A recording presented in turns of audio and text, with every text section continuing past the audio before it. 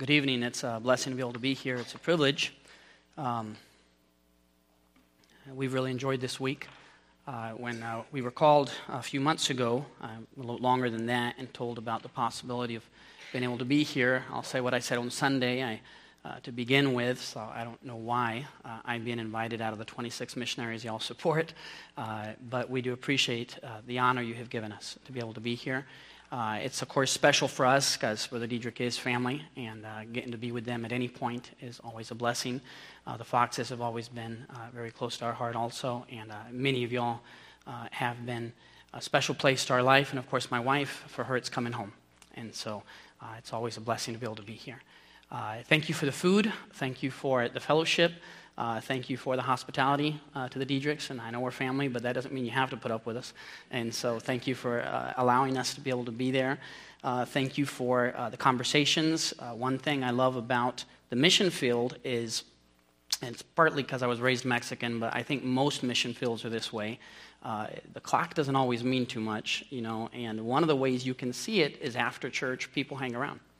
When you come to the States, and sometimes 5 minutes after services, everybody's gone. And Wayland's really never been that way. Some of you disappear, but most of you stick around, and we just talk. And I don't know what it is, but wherever we go, we're like the last ones leaving. People are like, you can turn off the lights when you're heading out. And so we have that habit, I guess, and then maybe it's a little more in the culture, but we really appreciate the time you've invested. And I think of guys like Christopher that have driven up all the way from Kirksville every night, and just the fellowship of hanging around and talking to young people. We've had wonderful conversations with many of you. And I got to thinking, this is something that we've written over the years, struggled a lot today, and I'll just be bluntly honest, with what to preach. 3 or 4 different messages really going around the head, just really almost hoping we had another week. Right, Brother Shrag? There's probably a lot more things we could, we wish, and it's on the heart to be able to speak about when it comes to missions. But time has a way of flying by. But if you'd allow me the few minutes to be able to do this, I give you some, and it has nothing to do with the message, but can I give you some suggestions for making missions live in your home and in your family? Specifically for those of you that have children at home. This is something that over the years we've been asked by pastors and groups when they've come down to visit us, and we've asked pastors, say, how can we get our families more involved? And some of it I've taken from other books, and of course we don't have time to get into any of it really, but just some very simple, almost one-liners, and just to give you some suggestions for keeping missions at the forefront of the home and of the family and even at the church. Number 1, read the letters.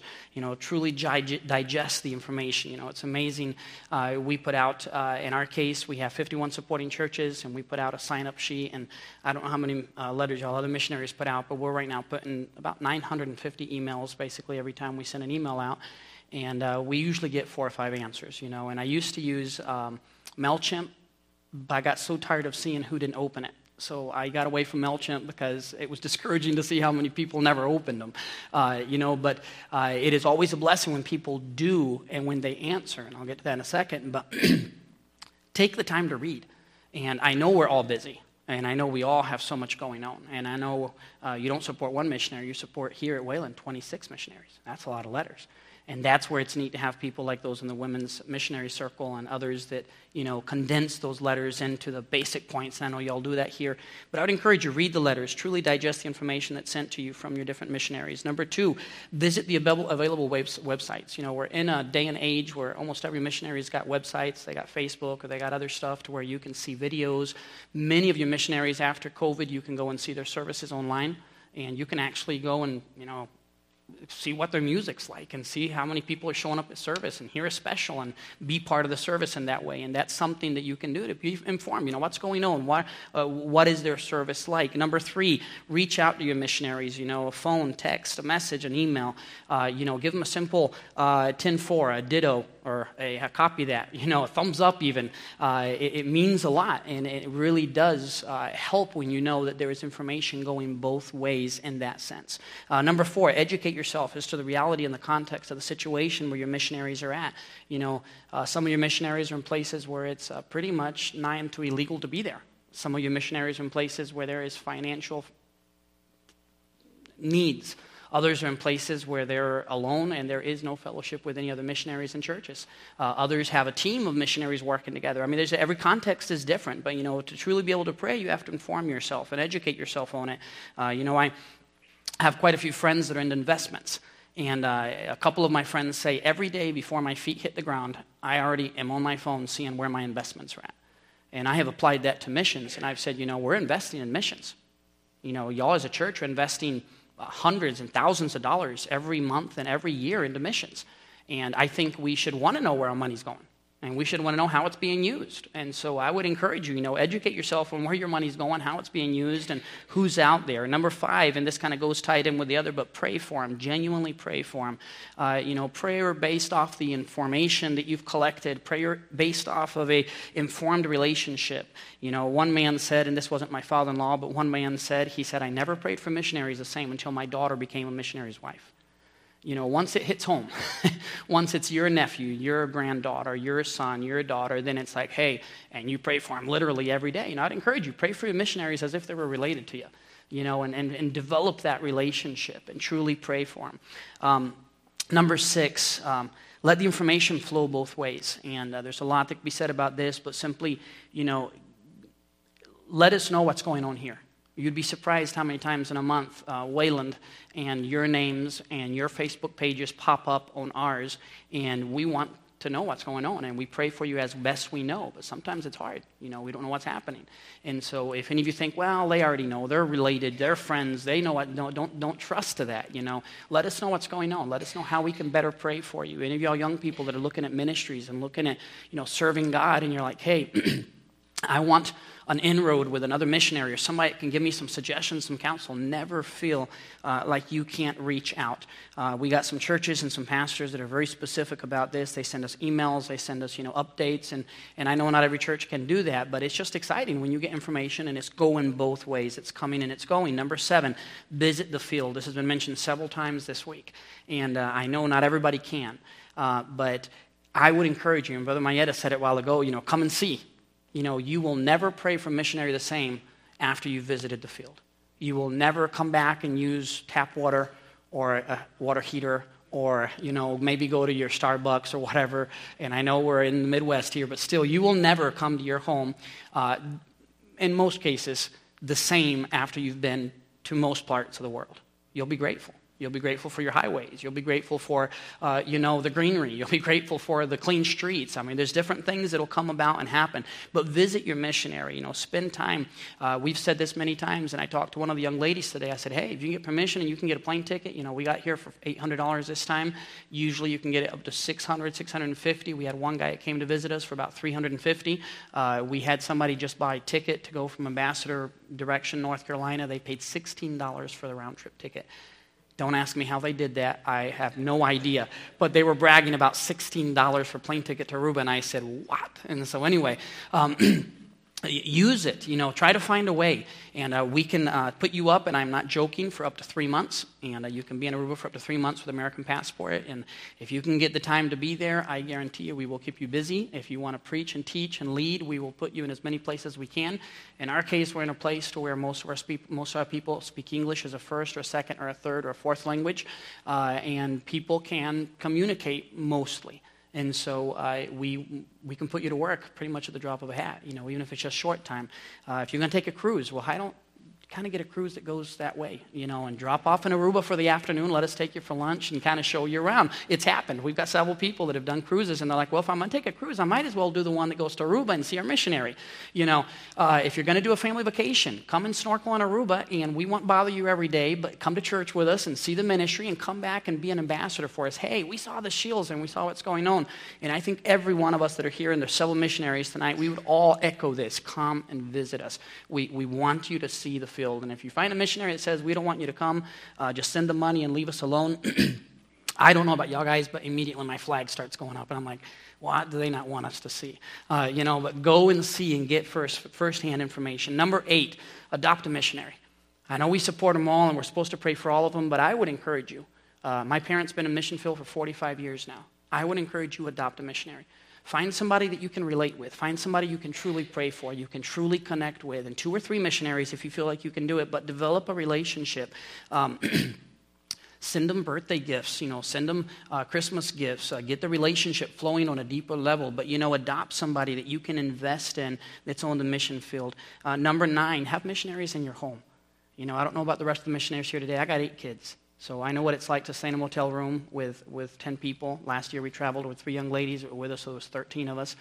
We spent over $30,000 in gas, and now I want to mention how much we spent in motels and stuff and everything in 5 months, And people would say all the time, I'm sure you don't want to stay in a church, right? In a house. I'm sure you don't want to stay with somebody because that's probably very stressful. And there's families that prefer, put me up in a motel 100 times over putting me up in a home. But personally, my feeling has always been I would much rather be in someone's home because the relationships that I have formed with people over the years in their homes have been lifelong. I know people today that I call them uncle and aunt. I got relatives all over the place that aren't blood related. And a lot of that started as a kid, that stayed in their house. And so if you're the kind that says, well, but people want their privacy. Well, in some cases, maybe leave it as an open door. But invite somebody to your house. And I know more than Midwest where you don't just show up at somebody's house necessarily, but, have somebody at your table. When's the last time you had a missionary sitting around your table for coffee after service some night? I would encourage you, have a missionary in your home when there's opportunities to do so. Number 10, get to know your world. Geography, languages. Folks, whether we like it or not, and I've mentioned this in other instances, we are right now very quickly going to become the largest Spanish-speaking country of the world. From what I understand, there is not a single nation of the world that doesn't have a representation in the United States. And I'm talking a representation of people living here that speak that language and are from that culture. The United States is a breadbasket in the sense of the whole world coming to live here one way or another. Every language of the world is becoming represented here. We have so many opportunities here in the U.S. to be able to truly impact the world. We're becoming a mission field in many, many different ways and cases. But get to know your world. There's geography courses. We got a good friend down South Missouri, Matt Stallman. He put together an Impact Geography, he called it. And it's a geography course that is meant to be used in homeschool or churches or Bible institutes, Bible colleges. And it's like a 4 or 5 month. It's not very expensive. It's meant to be used like in a home setting. And it's geography of the world taught from the eyes of a missionary. And they go through missions philosophy, they go through missions history, and they go through the continents and how the missions have grown and how missionaries went and all the missions movements. Impact Geography, Google it, look at it. It is very well made. It's all online. You can go at your own speed, But some of you young people that are truly and genuinely looking at the world, get into something like that. Educate yourself as to what's out there. The Bible says in one of the verses that I use quite often, I know I can kind of tire with this, but my eye hath affected my heart. I'm not going to be burdened with something that I don't know about. I must educate myself. I must be informed as to what's out there. Number 11, make those who serve God your heroes. And I know we can sometimes make heroes out of people that really shouldn't be heroes. And I know some people don't deserve to be made heroes out of. And coming from a missionary, you might think, well, what do you mean? Well, I'll just put it this way. I think sometimes there's a lot of fakes out there, and we got to be careful, and we all need to be humble in that sense. But folks, there's people out there that, we mentioned this the other day, and I don't want to get into it and preach the point again, but, if you're a Cardinal fan, your kids most likely are going to be Cardinal fans. If you're a passionate hunter, most likely your kids are going to be a passionate hunter. If you are into golf, or you're into basketball, or you're into swimming, or you're into taking, vacations and going four-wheeling other places, that is what your family typically is going to be led into. Around your table and in your home, who are the heroes? Who are the people that are talked about? Who are the people that are lifted up? Is it people that are serving God? Is it people that are out there doing something for God? May our kids hear us speaking well of people that are serving God. Number 12, read missionary biographies. We're in a day and age where very few people seem to read, but read missionary biographies. There's old and there's new, and some of the oldest books are some of the best, but saturate yourself with some of the ways God has used them and some of the impossible things that Brother Mayeda was talking about that happened in the past and are happening today that impact our children and our mind and the way we pray and the way we think. And number 13, and this one I'll just end with it, and there's a couple more we could add, but I'll finish with this and go on. Invest financially in missions. And I know you do as a church. But I would encourage you to make sure that as an individual, you are financially investing in missions. It's not just, hey, our church does a lot for missions, but it's something that you can say, I am investing in missions. And it's something that we're doing. Now, just in case you're thinking, well, Brother Matt, you're a missionary, it's easy to talk about money from your point of view. I'm a pastor also. I'm a pastor of 3 churches right now. Our Spanish church supports 9 missionaries. We're about to take on 2 more. Our English church is 3 years old, and we support 3 missionaries. Our mission is not even a year old. It'll be a year old in a couple months. And we support 2 missionaries and about to take on a 3rd. And I told Brother Schrock, I said, Brother Schrock, if you can make it over to Aruba, I can guarantee you will probably be the only visit you'll make on the island, but we'd love to have you, and we'd love to take you in for support. I know our church, we're looking for people that you don't just stop by Aruba on deputation. It doesn't happen. But if we can get you there and get you to see the church and know the people, we'd love to support you. We're looking for missionaries to support. And we've taught our people from the very first month we started our first church, and did the same in Mexico, is to start supporting missionaries, because we believe that one of the greatest blessings that can come for a local church is when they invest in missions. And so I would encourage you to, on a personal level, as you do on a local level, invest in the things of the Lord. Now, having said all of that, I know I took some minutes to do it, but I would just encourage you, make missions real. Thank you all for this conference. It is such a blessing. Each of these flags are more than just decoration. They represent millions of people. And 8 billion people living today. And so many of them have such a need. So many of them are wells that have been stopped up. Places where the gospel used to be and it's not there. And other places where there never was a well dug. Other places where no one ever went. And we still have yet to send someone from our country to go preach the gospel there. And as we said the other day in the last message, I want a piece of that cake. I want a piece of the fruit. I want a piece of that pie, and I hope you do too. Let's get there and let's do something. Let's be involved. But thank you so much for this conference. Thank you for all you have done for us, and we will continue to pray for you. Pray for me tonight. I'll be leaving at 2 o'clock in the morning to get to the airport. My plane leaves at 7, so I got to be there about 4:35. And so pray for our family. Naomi and Tirsa Sela are heading to North Carolina in a few days, drop off Tirsa at college. If you see Tirsa and I kind of weepy-eyed tonight, it's because we got to say goodbye to each other tonight. And the Mayetas know this, and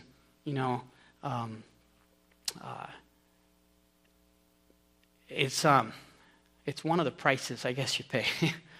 It's part of being overseas. It's part of being in a different place, and it's not easy. Let's not go there. Romans chapter 15. Give me a second here.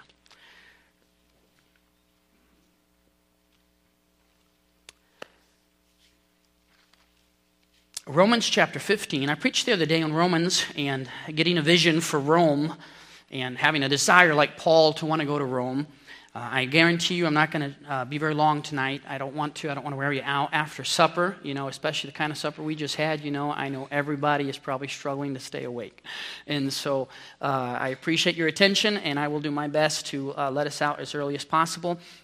But as we get into this, and I'm not going to do expository justice to this passage. I wish we had the time to, because I believe Romans 15 is an amazing chapter. It's a missionary chapter, and there's a lot of missionary principles here within the words that Paul gives us. And I want to look at something very simple. If I had to put a title on it, I'd probably do something like Paul's missionary philosophy or ministry philosophy. And it's really not even all of his philosophy, because there's other things that I'm sure could be added to it from other passages. But he mentions 3 very simple things. When you get to Romans chapter 15, of course, he's coming down to the end. I know chapter 16 is still there, but chapter 16, really a lot of it's just naming off people that he's sending greetings to and naming off the people that are working with him. And there's a total, I think, of 36 names he goes through there. And he's sending the letter through Phoebe. But chapter 15 is really the last few comments he's given, and he's closing out the book. In his last few statements, if you look at verse 14, for example, he's persuaded that the Christians in Rome, which remember, again, like we mentioned the other day, he hasn't met them, he's never been there, but from what he knows about them, he says 3 things about them. He says, "And I myself also am persuaded of you, my brethren, that ye also are full of goodness, filled with all knowledge, able also to admonish one another." 3 things he says about him. He says, you're full of goodness, and that's quite a statement. You're filled with all knowledge, and then you're able to admonish one another. What a wonderful thing to be able to look at a group of believers and say you're mature enough, you're able to admonish one another and to grow. And so he's applauding the Romans, and he's already mentioned at the beginning of the book, and now at the end of the book he says it in chapter 16. I think it's verse 19 again. He talks about their faith, and he talks about the fact that they had been known and worldwide, and everywhere Paul had gone, people had speaking about the Romans and their faith and so forth. Well, verse 15 and on is what I want to preach. And I want to pull out 3 different little things here that I believe give us especially tonight, the last night of the missions conference, something that we can really chew on a little bit before we go home.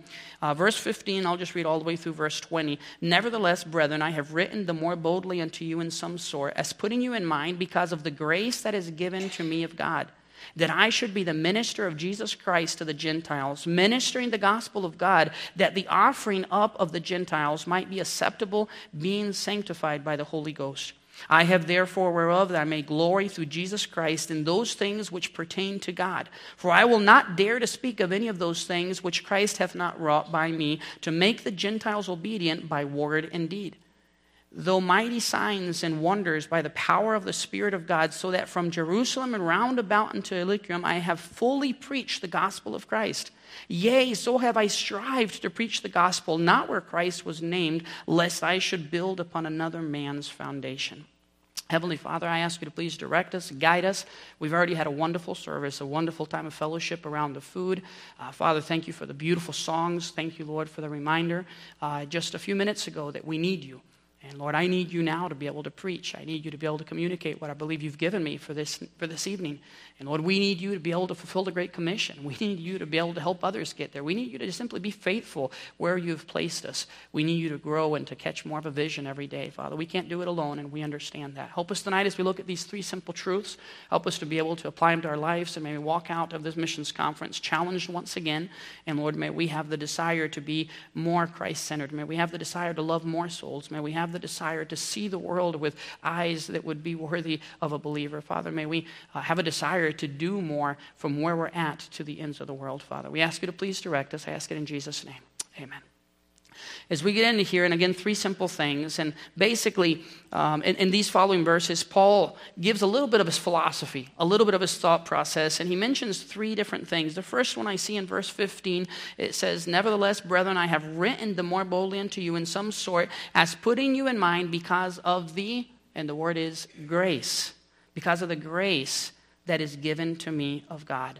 I want us to think about God's grace to begin with. Paul understood the grace that is mentioned here, if I look at the context and if I'm reading it right and I'm doing the scripture justice, is not salvation grace. It's not grace into salvation. Paul here is understanding that this isn't a saving grace, but this is the grace of the divinely bestowed apostolic mandate and authority that he had. This is the grace, he's mentioning the grace of God to have selected him and chosen him and called him as an apostle and of the ministry that he has been given. We could even go further and say it's the grace that God has given to be able to do what God has called him to do. And Paul mentions this grace. He knew that he was serving by God's grace. He knew that he was a minister to the Gentiles, but it was only by God's grace, and if I can add to that, only through God's grace. A good many people view ministry as hard and unpleasant and a burden. And many think of ministry and many think of missions. And they think, I could never do that. That's just too hard. I could never go there. That's just too impossible. I could never pastor. I could never preach. I could never sit with that family disciple for 15 weeks straight. I could never learn that language. I could never eat worms. I could never do. That's just too hard. Working with people is too difficult. Man, think about Paul. Paul says it came by grace. And it's a grace. You think about a man that had been shipwrecked, stoned, beaten with rods. He'd been in prison. He'd been hungry, weary, naked. How many things could we mention about Paul and the difficulties he faced? And yet he says, it was given me by the grace of God. If we could only view every task in relation to the church of God and in relation to the work of reaching the world as what we consider missions, if we could only view our responsibilities as the Apostle Paul did, not as a duty to be born, but as a gift that God has given us to do. A gift to be able to serve. A gift to be able to go. A gift to be able to speak in his name. A gift to be able to represent. Romans chapter 1, verses 1 and 5, Paul mentions this. He says, Paul, a servant of Jesus Christ, called to be an apostle, separated into the gospel of God, by whom we have received, again he says, grace and apostleship for obedience to the faith among all nations for his name. He mentions it again in 1 Corinthians chapter 15, verses 9 and 10. For I am the least of the apostles, that I am not meet to be called an apostle, because I persecuted the church of God. But by the grace of God, I am what I am. And his grace which was bestowed upon me was not in vain. But I labored more abundantly than they all. Yet not I, but the grace of God which was with me. He mentions it once again in 1 Timothy chapter 1, verses 12. He says, I thank Christ Jesus our Lord, who hath enabled me for that he counted me faithful, putting me into the ministry, who was before a blasphemer and a persecutor and injurious, but I obtained mercy because I did it ignorantly in unbelief. And the grace of our Lord was exceedingly abundant with faith and love, which is in Jesus Christ. You know, we are reminded, just in case we're to think, well, that was Paul. Well, if you go to Romans chapter 12 and you look at the list of the spiritual gifts, and you look specifically at verse 6, we're reminded that each of the gifts that was given to us was given out of grace. And we are to serve and to minister. And it is by the grace of God that we were given a spiritual gift to be able to minister and to edify within the local church. Folks, whatever the role is that God has given you, whether it be a missionary in a foreign field, or whether it be a faithful deacon at this church for the last 20 years and for the next 20 years, whether you are a faithful man to get on the phone and call people and tell them about Christ, or whether you're being a faithful witness through your media, in your outreach, in your circles, or whether you're being a witness in your workplace, or whether you're working with your neighbors, or whether God calls you to preach, or whether God calls you to maybe be a martyr for the gospel of Jesus Christ somewhere in the near future. I don't know. But wherever you're at, may we always remember it's only by the grace of God. Not only is it only by the grace of God that we're even called or that we're allowed to be able to be a part of what God is doing and God wants done, but it's through His grace that we're able to get it done. And that leads us to the second point. Because not only does he mention the grace, but if you'll go, and I'm just for the sake of time, we've read over this passage now twice, but if you go down with me to verse 19, it says, through mighty signs and wonders, and just so you can get the context, we'll go back to 18 here in a little bit, but he says, through mighty signs and wonders by the power of the Spirit of God. Not only do we see God's grace, but we see God's power. Here, you know, Paul says what he has mentioned in many other places, and I'll take you to some of them here in a second, but he is reminding the Romans, and I believe he believed this with all of his heart. He mentions it multiple times, that what he was able to see done was by God's grace and was through God's power. As much as Paul, sometimes you could say, oh, look, Paul must have thought a bunch of himself. Look at all the stuff Paul did. Look at the things Paul said. Look at the way he rebuked others. Look at the way, yes, but there's many cases also when Paul shows his humility and Paul understands, hey, what is being done is not because of Paul. It's all about God. You know, if you go to the book of Acts and you go through the book of Acts, you're going to see many passages, and it's reflected in the amazing, well-known verse of Acts chapter 1, verse 8, you shall receive power. When? When the Holy Ghost has come upon you. And that is the secret of the power that you find throughout the rest of the book of Acts. Every time you see power, every time you see people being changed, every time you see people being broken, every time you see a spirit being expelled, or every time you see somebody being healed, you're going to see not the power of an apostle, not the power of a man, not the power of a church, but it's the power of God. It was the Holy Spirit present. It was believers that were filled with the Spirit. It was people that were submitted to the power of God. We could go to places like Acts chapter 4, verses 30, and this is just picking at random, one out of many places in the book of Acts, but it says, by stretching forth thine hand to heal, and that signs and wonders may be done by the name of the Holy Child Jesus. And when they had prayed, the place was shaken where they were assembled together, and they were all filled with the Holy Ghost, and they spake the word of God with boldness. And then you jump to verse 33, and it says, and with great power he gave the apostles witness of the resurrection of the Lord Jesus, and great grace was upon them all. And you read some of the stories in the book of Acts, and you see some of the stuff that happened. It's like, how? How did they do that? How did they accomplish that? It was the power of God. Acts chapter 13, verse 4, we all talk about Paul and his 3 missionary trips and the great things that were accomplished in those trips. But you know, when they were first commissioned, they were chosen by the Lord and they were commissioned by the church, but they were sent out by the power of the Holy Spirit. The Bible says this in verse 4, so they being sent forth by the Holy Ghost departed into Seleucia, and from thence they sailed to Cyprus. And you start seeing from that moment how the Lord got, and that's why when they tried to go into Galatia, and the Lord said no. And that's why when they tried to go into Bithynia and the Holy Spirit said no, it's because it wasn't Paul's trip. It was the Lord's trip, and it was the Lord opening and closing doors, and it was the Lord giving the direction, and it was the Lord's power that allowed that to get done. When Paul and Barnabas related all that had happened after the first trip, and if you go there with me real quick, I want to show you this, and we'll get back to Romans here in a second, but if you go to the book of Acts, look at chapter 14. Remember, chapter 13, they're commissioned to go on their first trip. All of chapter 13 and part of chapter 14, they are out there preaching and traveling and winning souls and establishing churches. They come back, and when they come back, they come to their sending church, and the first thing they do is they gather everybody together, and they do what Brother Maeda did a while ago, and what all of us missionaries do, and we come back to report, we said, hey, this is what we have done. Am I right? Some of you are shaking your head. What's the difference? See what God has done.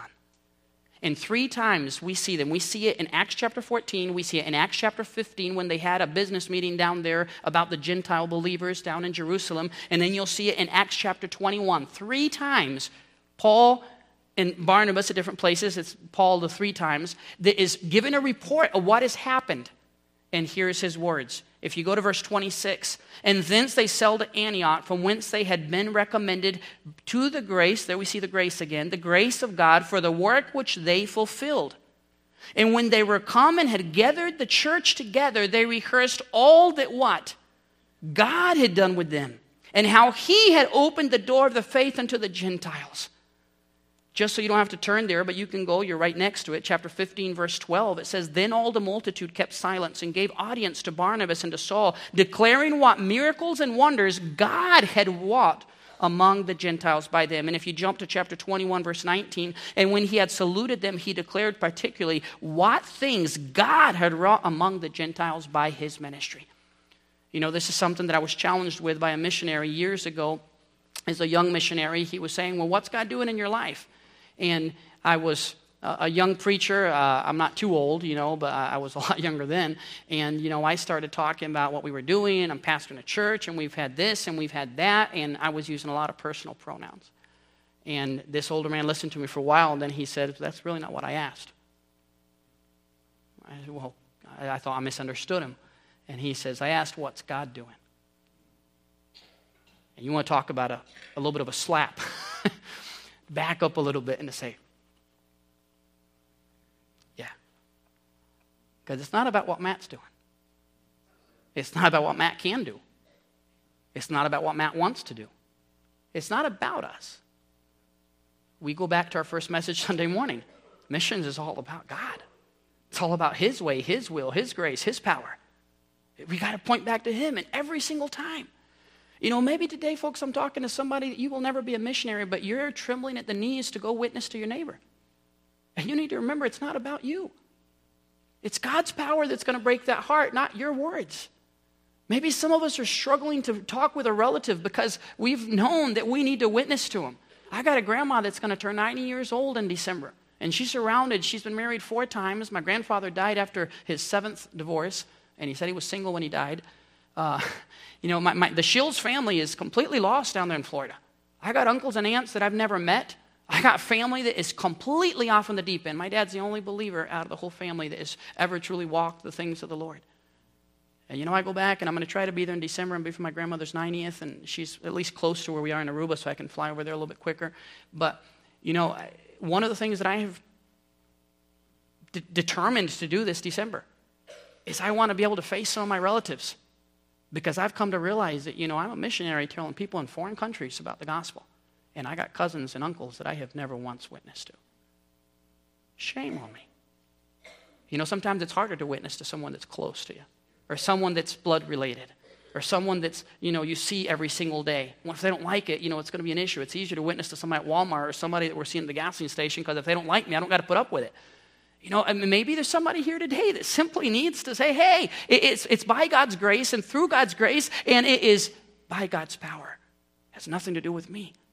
Paul understood that. Barnabas understood that. And every time they had a chance, they pointed to God and they said it is through his power. And may God help each of us missionaries to always remember that and to point and to say, it's only because of him.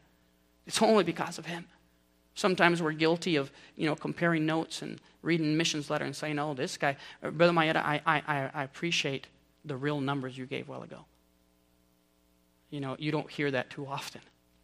In today's day, in some churches you show up and, missionaries aren't talking about 8 people getting saved. No, that's every Saturday, right? You're baptizing 5 every Sunday, right? If anybody's been in a foreign field, I mean, if they're baptizing more than 5 a month or something like that, and God does real neat stuff in neat places, and there's miracles that happen too. But if a guy steps up, and maybe it's God doing it, but the many times that I've seen it personally in my ministry and I've heard it, the sad truth is they're fabricated stories. And it's all built and made to make the man look good and to make the ministry look big. I appreciate real numbers. I appreciate the true fact of, hey, it's hard. It'll take years to fill the church. It'll take years to disciple people. You know, I got guys that have been saved for 7, 8 years, and they're still battling with a cigarette. They're still battling with drinking. I got guys that are shacked up, and they can't be members because they refuse to get their marriage straight, and they've been in church for 4 or 5 years. That's part of it. It takes time, it takes work, and it takes effort, and that's the reality of it. But, you know, I think those are the moments that helps us remember, well, it's not anything I can do. So God's grace, God's power, and if you can stand with me just a few more minutes, let's look at number 3, God's workhorse. And I name him God's workhorse because I don't really see very many more in Scripture that, and like Peter. You know, when we look at Peter, sometimes we think Peter didn't do much in comparison to Paul. Well, I don't believe that's true. You look at Peter, the few times we do see him, he was very busy, and he was out there. And he was quite missionary-minded, too.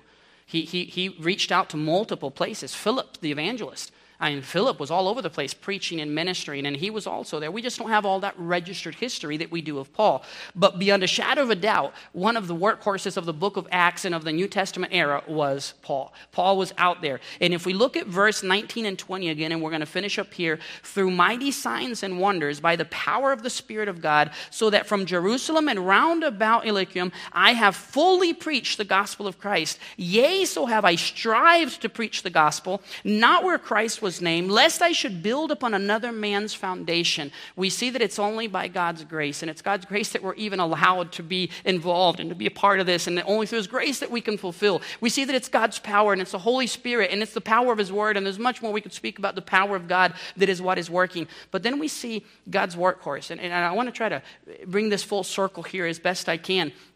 Because when we study the life of Paul, we see him working. We see a man of integrity. We see a man of work ethics. Consider these words. If you go back to verse, where is it? In the end of verse 18, he says, to make the Gentiles obedience by word and deed.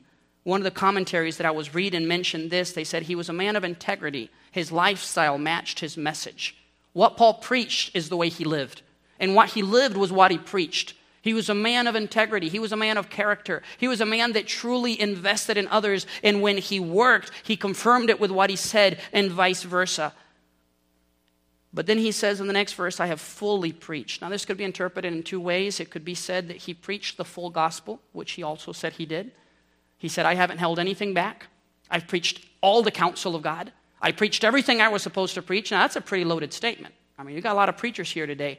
I don't know how many of us could truly say that every time we stood behind the pulpit in every counseling situation and every evangelistic situation, we can say we have fully preached the gospel and we have preached the full counsel of God every time, and our hands are clean of blood. Oof, I got to stand here and say, I don't think I can say that. I haven't been that faithful. There's moments in which I haven't fulfilled that. Well, Paul could say it. Well, there's that way he could say he preached the full counsel of God, but here the context really doesn't seem to lean that way. It looks like he's talking geographically. And he mentions an area right now I forget the European country over there in Asia Minor that would be in this area of Illyricum, but the point being it's hundreds of square miles, multiple cities, and not with airplanes and not with vehicles and gas and not with the modern technology that we had, but in the olden day. And he said, I have fully preached the gospel. And that's a loaded statement. This whole area, I have filled it with the gospel. If you look at verse 23, but now having no more place in these parts. What do you think that means? That they didn't care for him anymore in those parts? You think it means that they didn't like him anymore and they're kicking him out?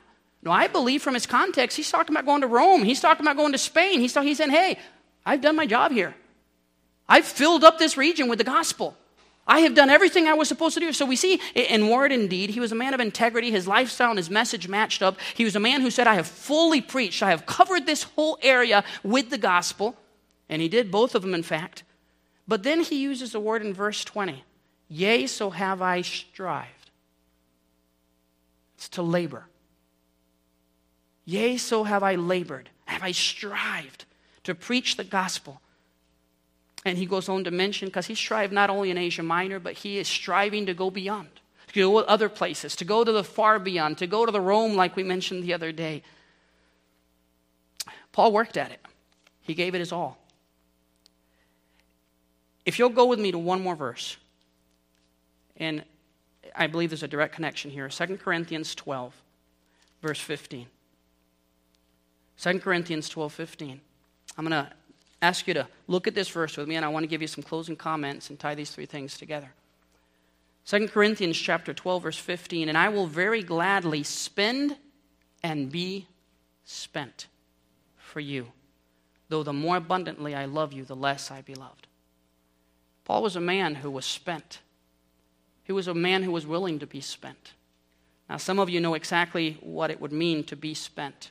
You ever been in a situation where you know you're being spent? You know others are taking advantage of you. They're burning your candle at both ends. They're using your gas, your money, your house, your time, your phone, your car. They're abusing your generosity, and you sit there and bite through your tongue. And then you realize, since I'm biting through my tongue, it's of no use to me. I should be doing it with a generous, open, willing heart. But he says, I'm willing to be spent. And I'm willing to spend myself. The way, if I could put it in a different ways, he says, I'm willing to burn my candle at both ends. Folks, Brother John Phillips, Brother Diedrich loaned me one of his commentaries. In his commentary on Romans, he said this of Paul. He said, Paul never rested on his oars. He never sat back to rest. The time was just too short. The task was just too great. The laborers were just too few. The issues were just too grave. To his underlying viewpoint, he added an undying vision. And it was never enough to say, I've already covered this area. I must go beyond. Folks, Paul says it's a grace that I can serve. And it's through his grace that I can do it. It's by his power, through his power, and the power of the Holy Spirit that this can be done. But you don't see Paul setting back and saying, God, your grace and your power, I'm just going to sit here and watch. He did his part. He strove. He labored. He was spent. He allowed his candle to be burned at both ends. He did what he could.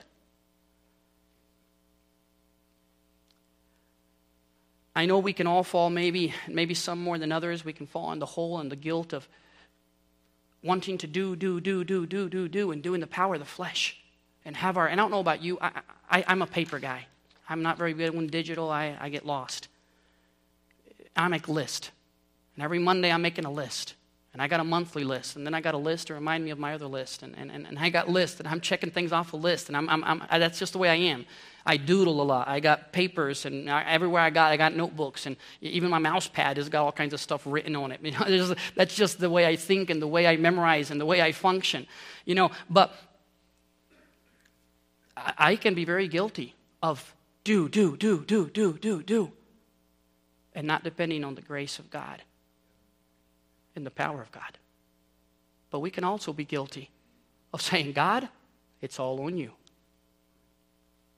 You just let me know when you want me to step up.